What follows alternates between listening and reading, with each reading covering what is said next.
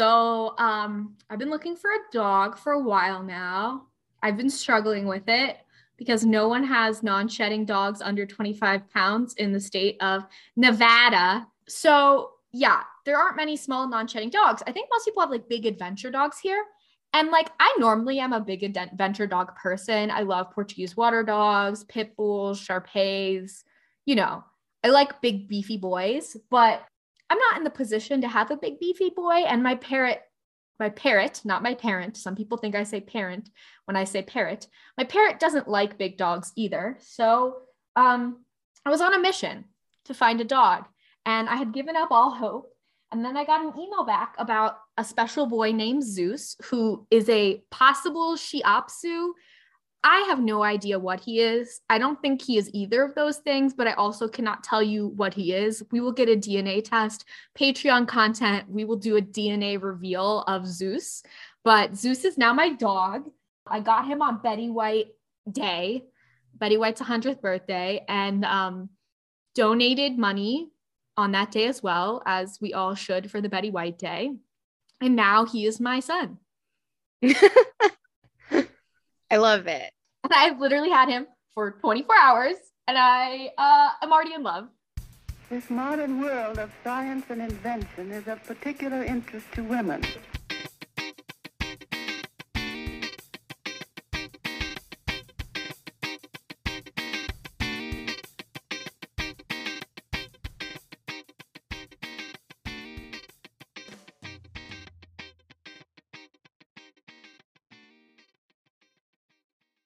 Hello and welcome to Lady History, the good, the bad, and the ugly ladies you missed in history class. Hey, Lexi, what's your favorite period movie? Listen, I want to say Jojo Rabbit, but that's like stealing your clout. But it is the best movie that takes place in a historical context. So I don't care if I'm stealing like your vibe. Jojo Rabbit. You can borrow my vibe for a sec. The best movie that takes place in a specific historical time that is not the present. Anyone who is praising Jojo Rabbit can borrow my vibe. And Haley, what is your least favorite period movie? Okay, this is not my least favorite, but I watched it over the weekend. But I realized how much the 90s version of Little Women needs like work. And I'm Alana, and Hollywood is actually a pretty gross city. It is. That's true. It is. Like, very much. Yeah. So Most Betty cities White. are gross. Well, yes. And I immediately thought of Betty White's star because I remember seeing that star. Yeah. Have you all Googled like Betty White today on Google? Not today. I will say these are the things that have circulated around Jewish Twitter. Someone was like, my dad did the math, and Betty White's 100th birthday on the Jewish calendar was actually like December 21st. So she is 100, or she was 100. Love that. Thank you, Jewish Twitter. So go Google Betty White. And while you're doing that, and it's really cute. It's really cute. This is happening Tuesday the 18th. So post her 100th birthday. However, I think, and I've seen, this is not my original thought, or maybe it is, and I collectively thought it with a bunch of people because I saw this on a lot of different social media. Isn't it really cute? It's just like the thank you for being a friend. And then like the rose petals. Anywho, I think Betty White's death is going to be a Mandela effect, because on like the stand and everything, it was like already, at least for like my Harris Teeter and CVS, they were the magazines being like, Betty White is 100. So I think in like 50 years or so, they're going to be like, no, but Betty White was 100. Like we saw the Time magazine article and everything. Like she turned 100, then she died. Mm-hmm. It's just me thinking. And then I saw a lot of people, because it was January 30th. Like before she died, I saw it in the supermarket. January 30th? December 30th. December 30th. Right. Yeah. I'm still looking at January 17th as her day of birth in Oak Park, Illinois. December 30th, seeing like happy birthday, Betty White. And she was still alive. Am I nuts? You two are looking at me like I'm nuts. I'm just processing it. I just don't think Mandela effects. I have questions about Mandela effects. That's a whole other thing. Me too. But it was something that just popped into my head. And then it was like my phone listened to me, and both TikTok and Instagram were like, hey, I think Betty White's death and birthday are going to be like a Mandela effect. And I was like, no, I don't like that. Maybe it popped up afterwards. It's hard to say what will be a Mandela effect while we're still in it. I will also say Betty White died on December 31st, 2021, the last day of the year. I'm going to be Jewish on Maine again. Probably not for the last time this episode, but I'm going to say it again. In Jewish tradition, there's a word for someone who dies on Rosh Hashanah, on the last day of the year, called a tzaddik.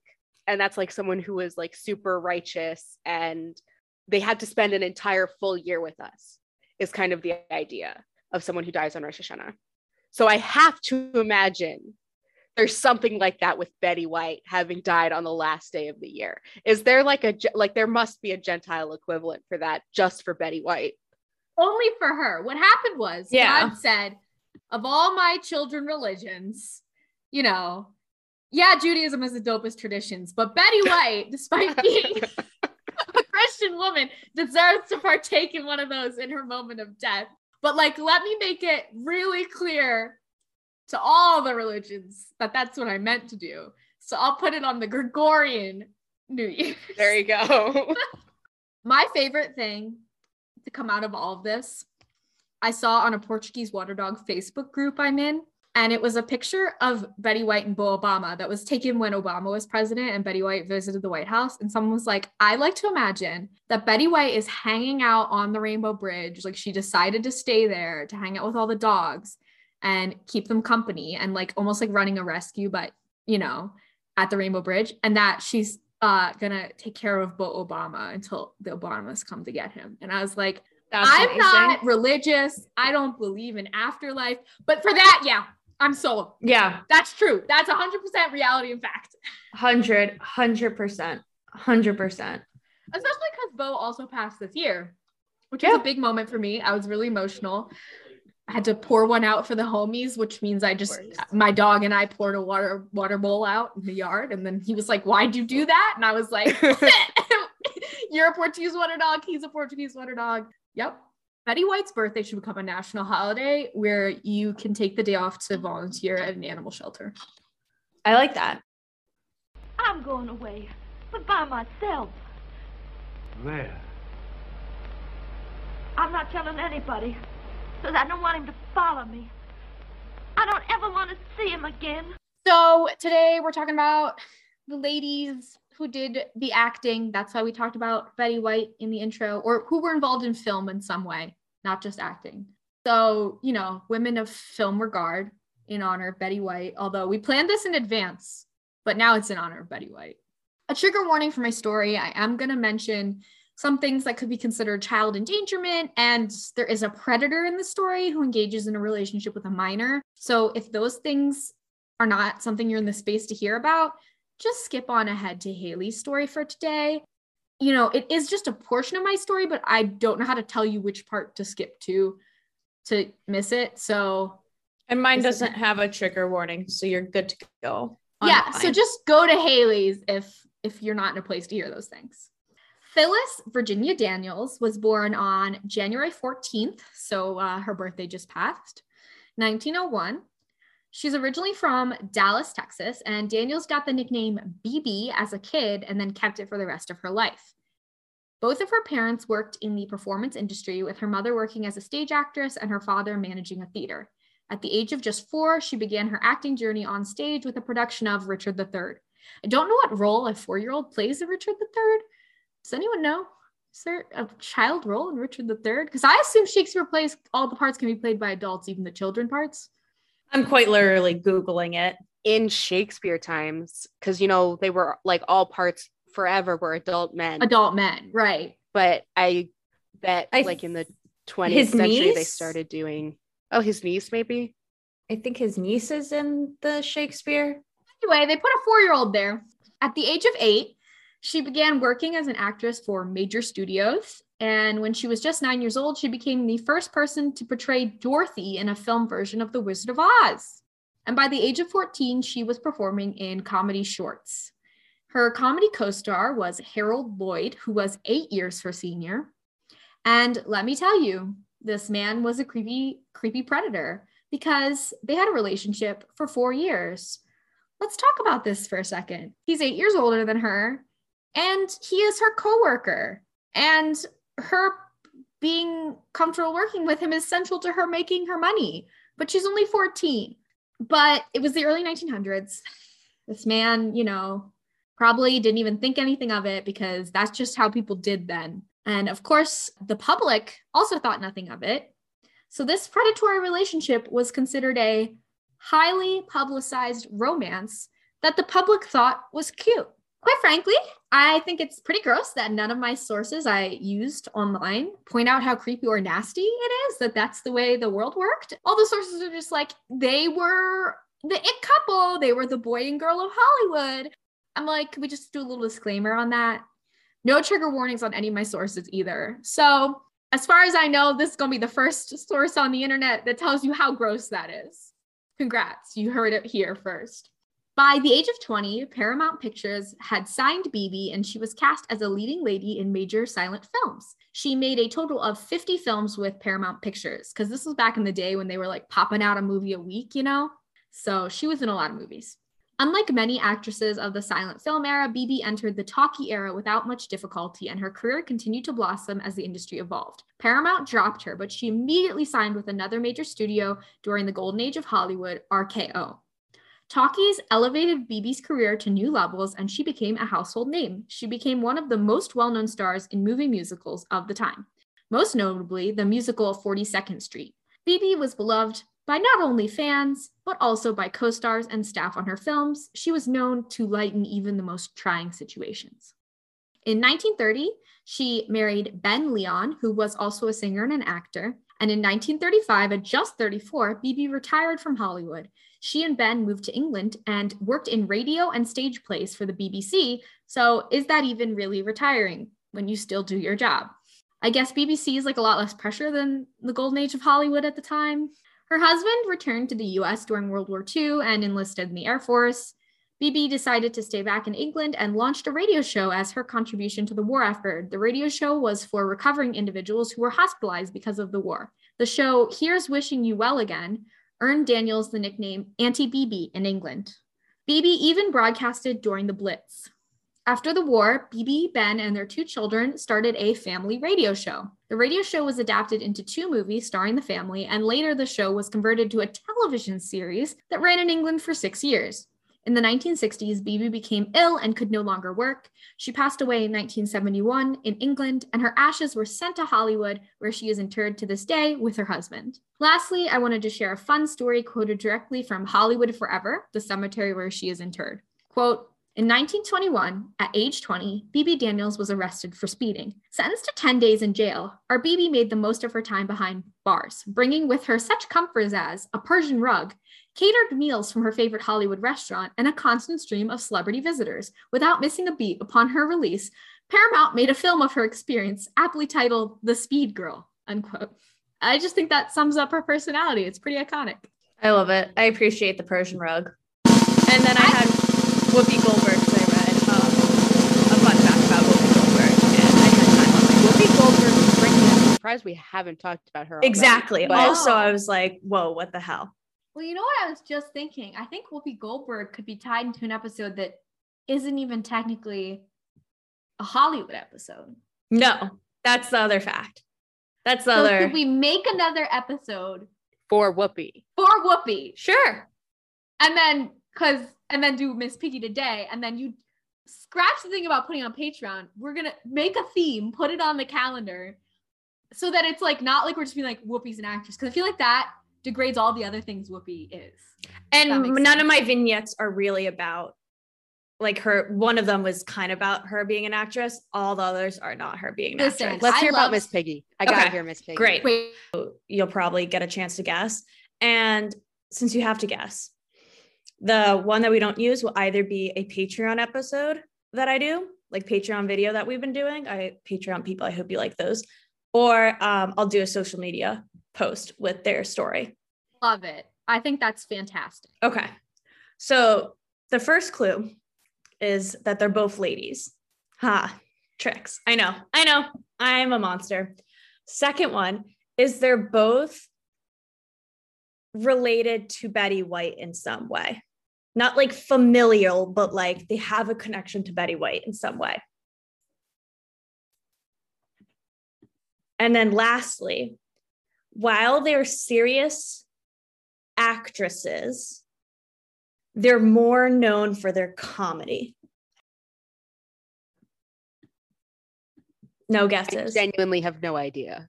That's what I thought. So you guys get to pick anyway. So you get vignettes, 3 vignettes of Whoopi Goldberg, or you get an scholarly tale of the chokehold Miss Piggy has on pop culture and how she's seen as a feminist icon. I want Miss Piggy on Maine. I want Whoopi on Maine too, but I want Miss I Piggy do want on them Maine. both. I couldn't help myself. I want them both. So when we were talking last week and I was like, you were like, if it's a surprise, it's an animal. And I said, yes, Miss Piggy is technically an animal. You weren't lying. I wasn't lying. I'm just so happy. I had a drum roll. That's the audio. I hope you enjoyed it. For those who don't know who Miss Piggy is, you kind of need a reference for oh my God, Zeus is coming in. Hi, Zeus. Or think of a piggy puppet with blonde hair and a friend named Kermit the Frog. So if you're a hardcore Muppet fan. Friend. I get to it, Alana. Don't worry. I cover it. Don't you worry. Miss Piggy was voiced by men. So you're right. But I have some rebuttals. One, she's not 100% voiced by men. 2 ladies have been the voice actresses for Miss Pigs. 2, I'm going to be talking about Miss Piggy as Miss Piggy. I'm just saying, there are multiple Muppet movies in which Miss Piggy and Kermit the Frog are very much in love. Why are you ruining my story? Why are you is this your story? Is this your story? Did you not hear me say, I will get to it? Okay. Don't you worry. You were taking too long. You come with a theory that she's trans?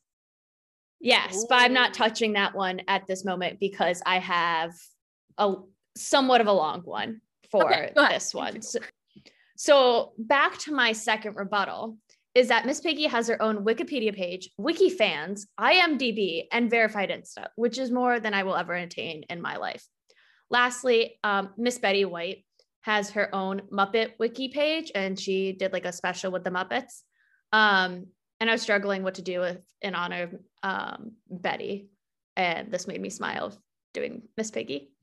So quick facts about Miss Piggy before I jump into what Alana so wants me to talk about is that she's the main cast of The Muppet Show and its subsequent movies, TV appearances, etc. And that show blew up in the 70s. And actually in 79, one of the creators filled us in with the whole backstory of Miss Piggy. And that's what starts to immerse us in the Muppet world. And even some of the movies like The Muppets Take Manhattan, and they're never like referred to as puppets, but Muppets. And Muppets is like its own species almost. There's a lot. There's so much on it. There are like whole scholarly articles of like what the Muppet world means to like human society. It's great. So characteristics of Miss Piggy is, quote, like being a prima donna pig. That's from her Wiki Muppets page, but also a force of like hysterical wind rushing through the comedy trees. And all these other like aesthetic characteristics point out that she's like a stereotypical feminine side. She has that to her. And like, that could be the ideal thing you want to be a woman, blah, blah, blah. It was the 70s and we had growth. Again, literally like so many scholarly articles. It's so great. I love Miss Piggy and I love her more of like how much research people have put into this one glorious Muppet. But her other polar side is more of like a masculine, aggressive. So they always play on these two parts of her. And TBH, when I was like first writing this, I was thinking of the TikTok trend, whereas a man written by a woman, where they're like looking at Timothy Chalamet, it's like, oh, that was a man written by a woman, or like a woman written by a man, and it's like the woman being like, I loved like the sweet sensual touch, like something that like, you know, it's just gonna be weird, and it's probably a guy writing a romantic. I will find it, I'll put it in the show notes or link it somewhere. But Hank Green ends up on r/men writing women all the yes, time. yes, Because there's one part in an absolutely remarkable thing where his main character, who is female, says she slams her boob in a door, and women on r/men writing women are like, I never slammed my boob in a door. Yeah. But Hank did his research and did a Twitter text search for slam my boob in a door, so it has been done before. Like, I'm yes, this you thing. are explaining it definitely better. That was we're just on the an same example. page. Yeah, That was just an example, and even though it's not true. My thinking with Miss Piggy was that at least in the beginning, she was a lady written by a man, and now kind of has evolved somewhat. And anywho, that goes into my opening piece from the Washington Post. It's an opinion piece by Alyssa Rosenberg titled "Why Miss Piggy is a Unruly Feminist Hero," and it was published in 2015, so it's a little old. I know, in like scholarly like works, we were taught in college and grad school that like if it's past a certain time, and 2015's creeping up on it being old, but I'm still going to use it. And if you need time to read this article that's in the show notes, pause, go read, come back. Okay, you're back, or you decide not to read. Regardless, hi, I'm glad you're here. So the article starts out with Miss Piggy and Kermit calling it quits on their romantic relationship. You happy now? Yes. And this romantic relationship actually had like a whole like public announcement and everything, like stuff that we don't see with other fictional characters. Like you don't see Snow White and Prince Charming saying like, we got a divorce over him feeding me a poisonous apple. But Piggy and Kermit got what it was due to them. And this leads into the chokehold that Miss Piggy has on pop culture. There's even a reference that she is similar to Donald Trump, which I say, yikes. Let's remember this was my emphasis on 2015, and scooch a little past that. So like, if you read that part and you're like, Haley, why are you making us read this? Alyssa does write that Miss Piggy even has said, quote, starting today, Moy is a feminist while accepting an award. I think she says moi. Moi? Is that how you say it? M-O-I? Because it's French. Moi. Yeah. Okay. Well, I wish I did the Whoopi Goldberg part now, because that my reading skills was a huge part of Whoopi's story. So this is embarrassing. I'm gonna redo this quote. Starting today, moi is a feminist, end quote, while accepting an award. Backing the argument with notes on how she embraces the freedom she gets as a business lady and how she worked hard for it, noting that Kermit would call her a pig, which could be seen as a rude nickname, but she's embracing it, saying, yes, I am Miss Piggy. I am a pig, and pigs are great. But they also like split up, so maybe it did get to her. I don't know. Don't be rude to Miss Piggy. Don't be rude to anyone, honestly. Don't call ladies pigs. It's not nice. Also, I found it really interesting that the author also uses the tone of voice that pop culture and just like us have created for the Muppets, where we start to direct questions to Muppets, like asking Miss Piggy about plastic surgery, and her response being, quote, moi is timeless, is ageless. And that quote goes on and on. But my point is that it's written like asking any other person. And you see in a lot of, like I said, Muppets Take Manhattan and other appearances by the Muppets, you are directing your voice to them. They are a real person, therefore have created this whole like inspirational realm that's a little more personable. And like Betty White also did an appearance, and they talked about all the good stuff. I believe it's on YouTube somewhere. And another great point that this article also makes is that Miss Piggy is not exempt from being this angel sent from the Muppet gods, but also having flaws. Like I kind of mentioned before, of her aggression and everything. And as Alyssa puts it, quote, Miss Piggy is vain. Miss Piggy is impulsive. Miss Piggy is violent. Miss Piggy might even qualify as basic. So I wouldn't go so far as calling Miss Piggy basic because she is not basic, but I do like this character arc of pointing out her flaws while still like praising Miss Piggy. And my sources at the bottom, there are like 2 books talking about how Miss Piggy is a feminist icon. There's a Time magazine article about her, and also just her Instagram, and then Betty White's Muppet Wiki. And if you're wondering, where's Miss Piggy now? You have not seen her on the TV because the Muppet Show is no longer running. Miss Piggy is actually at the Museum of American History with Kermit the Frog and the other Muppets here in DC. So that must be like an awkward situation. I don't know if it's like a Ross and Rachel where they're still friends and like just not knocking puppet boots, but they are together in DC. And I think they were on display. It was like for some anniversary that happened in 2014. So they could still be on display, but with the pandemic, I have not been to the American History Museum. I kind of want to go now to see if like they're on display. Yeah. I think it's very like adding to the humanism for Miss Piggy to have flaws. Yes. You know, like she is vain and she can be violent, but she's a bad bitch.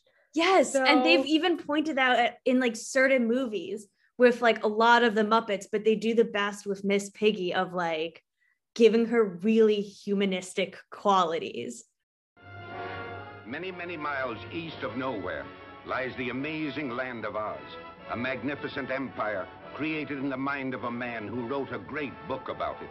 Like wildfire in the wheat field, the fabulous tale of the Wizard of Oz spread from town to city to nation to the entire world. Although the Wizard of Oz has captivated the children of 4 generations and fired the imaginations of those youthful adults who have never grown old, although 10 million copies of the book have reached eager hands and eager hearts, no one has dared the towering task of giving life and reality to the land of Oz and its people. Every delightful character of L. Frank Baum's classic is now reborn. Every glorious adventure has been recaptured and painted with a rainbow.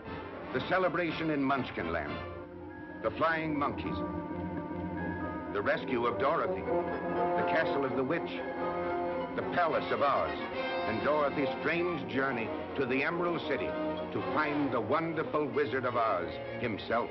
I'm about to bring the mood way down. Sorry, gang, except I'm not sorry. I mean, it's important.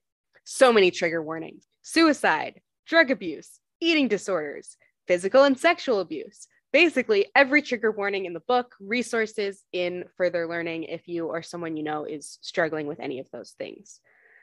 The world is better because you are in it. Judy Garland was born Frances Gumm on June 10th, 1922, a Gemini like Haley, in Grand Rapids, Minnesota. I always thought Grand Rapids was in Michigan, but I am not good at geography. So there could be both. There could be Minnesota, and I could be a dumbass. Many things can be true. She was the youngest of 3 girls who were a singing group called the Gumm Sisters, and Frances was known as Baby Gumm, probably because she started performing at 2.5 years old. In 1926, the Gums moved to Los Angeles, and the Gum Sisters performed on TV and radio all over.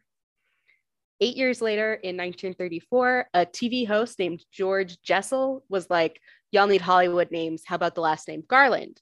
And so all 3 sisters changed their last name to Garland, and Judy picked her name Judy after a Sammy Lerner, Hoagie Carmichael song.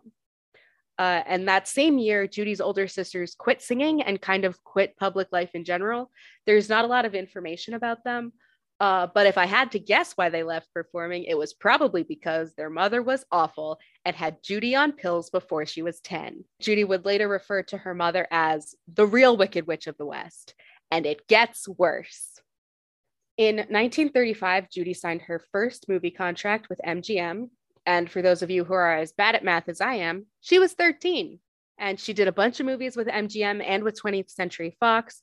But of course, her big break came in 1939 with The Wizard of Oz, which she won a juvenile Oscar for. I don't know if a juvenile Oscar is a real thing at this point, but anyways, so this was not good, actually.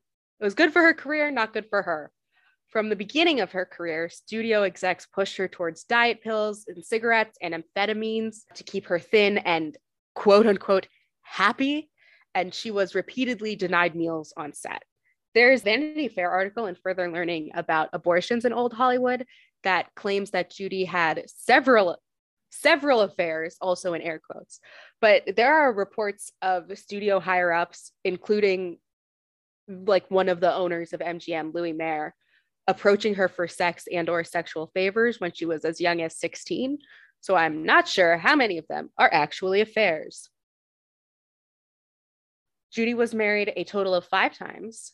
First to David Rose when she was 19 in 1941, which she did in secret, probably because the studio execs were creepy, controlling fucks, but they ended up divorcing 3 years later.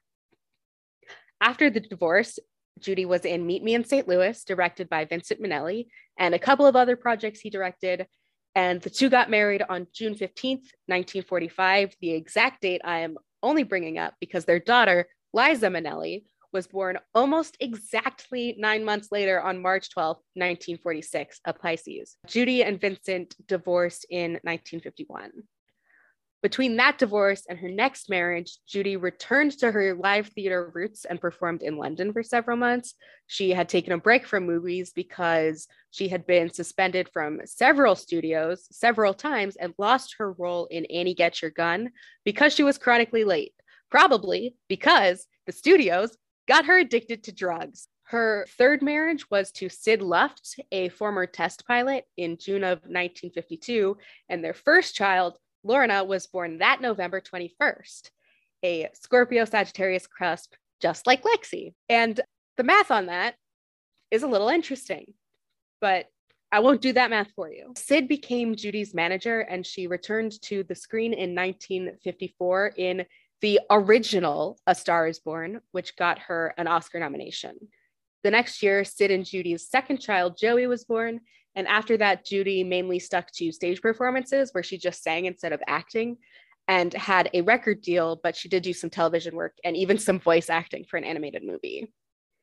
She was Oscar nominated for a second time for Best Actress in 1961 for Judgment at Nuremberg, which is a really like historical drama, but was also kind of contemporary at the time because it was the 60s and it was kind of about it was about Nuremberg.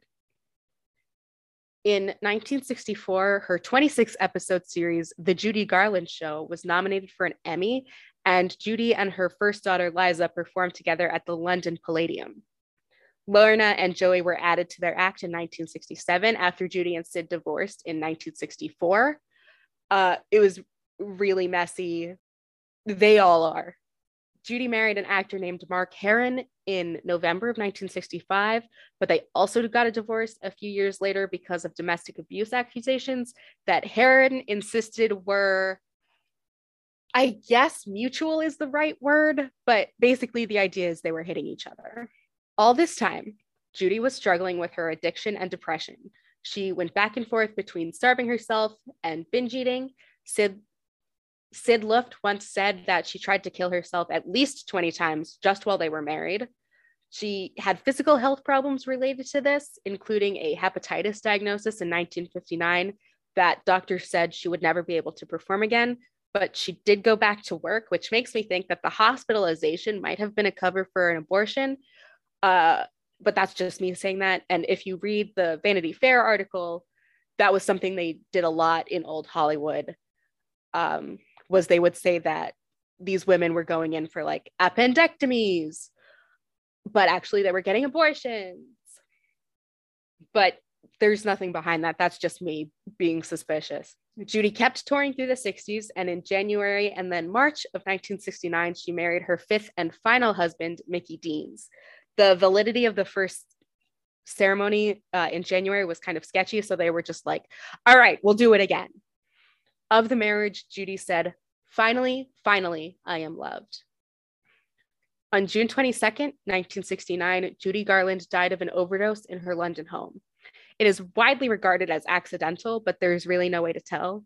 She was just home from a very successful tour of Northern Europe, and her friends said that she seemed happy. But the fact is, we cannot possibly know what she was thinking. Judy was and remains a gay icon in the 1960s, saying that you were, quote, a friend of Dorothy was kind of code for a gay person among other gay people. Her funeral has been cited as one of the catalysts for the Stonewall riots because they happened the same day. But in my opinion, it's not true, but also in my opinion, it's kind of dismissive of what Stonewall actually was and what it accomplished. Anyways, for more on Stonewall, go back to season 1, episode 39, Are Fruit Loops Just Gay Cheerios? And for more about Judy as a gay icon, there are a couple links in further learning. The Mountain Goats also have a song called The Autopsy Garland that's about her tragic life and death and is appropriately morose. And that song will be on our YouTube playlist. I was asked to mention that, and so I did. Lights, camera, action. You can find this podcast on Twitter, TikTok, and Instagram at Lady History Pod. Our show notes and a transcript of this episode and our merch will be on ladyhistorypod.com. If you like the show, leave us a review or follow us on Patreon. And if you don't like the show, keep it to yourself. Our logo is by Alexia Ibarra. You can find her on Instagram at girlbum.productions. Our theme music is by me, GarageBand, and Amelia Earhart. Both Haley and Lexi are doing the editing.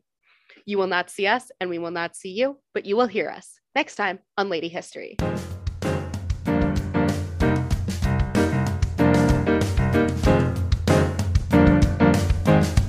Next week on Lady History, it's the power to the people. We're talking about some activists and people who have changed the world.